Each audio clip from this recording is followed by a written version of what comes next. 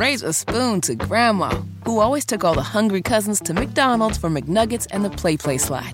Have something sweet in her honor. Come to McDonald's and treat yourself to the Grandma McFlurry today. Ba-da-ba-ba-ba. At participating McDonald's for a limited time.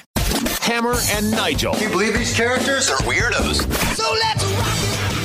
Hello! My name is Nigel. That is Jason Hammer right over there. I am very excited. I'm actually kind of relieved and very happy that Eric Holcomb, Indiana Governor Holcomb, is delivering his State of the State address tonight. That is because my prescription for Ambien just ran out. Oh, well, there you go. I've been trying to wean myself off the prescription sleep medicine for a while. So what I'm going to do is not only watch it live, but tape it and eventually I'll fall asleep.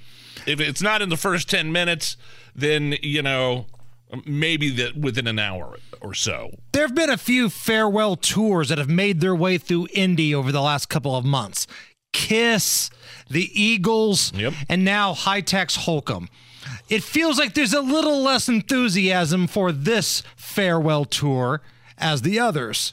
So tonight, in front of the Indiana General Assembly, for the last time, The Last Dance, kind of like Michael Jordan documentary, you're going to get Eric Holcomb on stage talking about how awesome he is and all the great things that have happened in the great state of Indiana. And not to mention, it's a great cure for insomnia. 100%. So, since this is kind of the final hurrah of Eric Holcomb, let's take a trip down memory lane. Great moments in Eric Holcomb history. Do you remember the COVID lockdowns, Nige? Seems like only yesterday, right? Yeah. Here is Eric Holcomb on the COVID mandates. We do have a state-mandated mask requirement throughout the state. It's a strong statement that says this works. And believe you me, we are seeing cases rise, we are seeing deaths rise, and we know how it's spread. Wearing a mask, physically distancing and out of large crowds, good hygiene will help us slow that spread. Narrator. But none of that worked. Masks did nothing unless you were wearing the tightly fit, perfectly fit N95 mask and only using it once or twice before throwing it away and replacing it. That little cloth mask that you made everybody wear, except for you when you went down to Brown County. Oh, I remember that. To get a little carry out, got his picture taken. Right. With the two chicks. Those masks did not work. Great moments in Eric Holcomb history. Remember when there were people that were concerned their businesses were going to shut down for good because of these lockdowns. They had a protest outside the governor's mansion. And despite, previous protests, wink, wink, that we were told were peaceful, this actually was a peaceful demonstration. Take a listen to what some of these folks that were outside the governor's mansion wanted everybody to know about what was happening. We've been very frustrated with the effect on the Indiana economy from the shutdown. A lot of people are out of work. A lot of people are losing their jobs. A lot of people are having financial difficulties. And it's causing more harm to the people of Indiana than the virus would have caused. Yeah, exactly. They weren't looking for money. They were looking for their jobs back. Right. They were looking for the ability to open their business doors again. They weren't blocking the street. They weren't throwing bricks through windows. Nobody was being shot. Nobody was being beaten. This was a peaceful protest on the lawn of the governor's mansion, and Governor Holcomb responded by calling them a petri dish. Ah, classy. Now, if those people are a petri dish, what does that make Malik Muhammad? Now, if that name sounds familiar, he was the guy that led the angry mob up the street from downtown to the governor's mansion. It was televised. There was this tense moment back and forth where you didn't know if police and the protesters were going to clash. We were watching.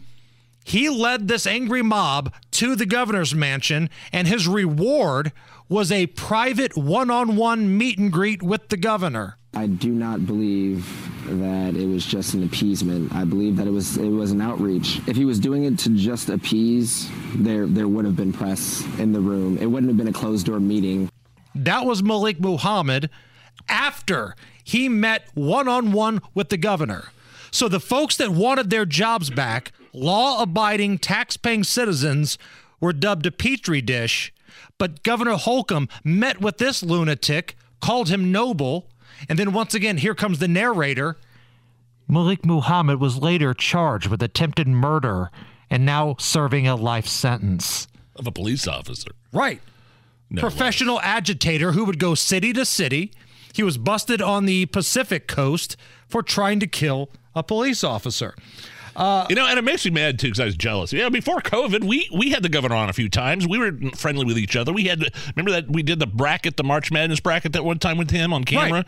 Right. And like he had said, yeah, come on over. I want to show you the beer fridge. He had some name for it, like the Terminator or the Friginator or something like that. Malik Muhammad got to see the beer fridge in the governor's mansion before I did. That kind of pissed me off.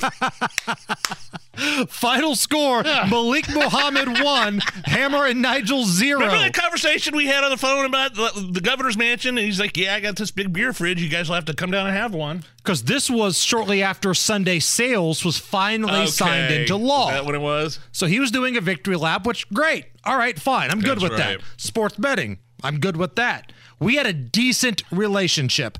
But the moment he started calling people who were fearful that, businesses that have been in their families for generations were going to close down because of government bullcrap, and he called them a petri dish. Yeah, but you called Malik Muhammad noble and gave him a one-on-one. You lost me. You lost me for good.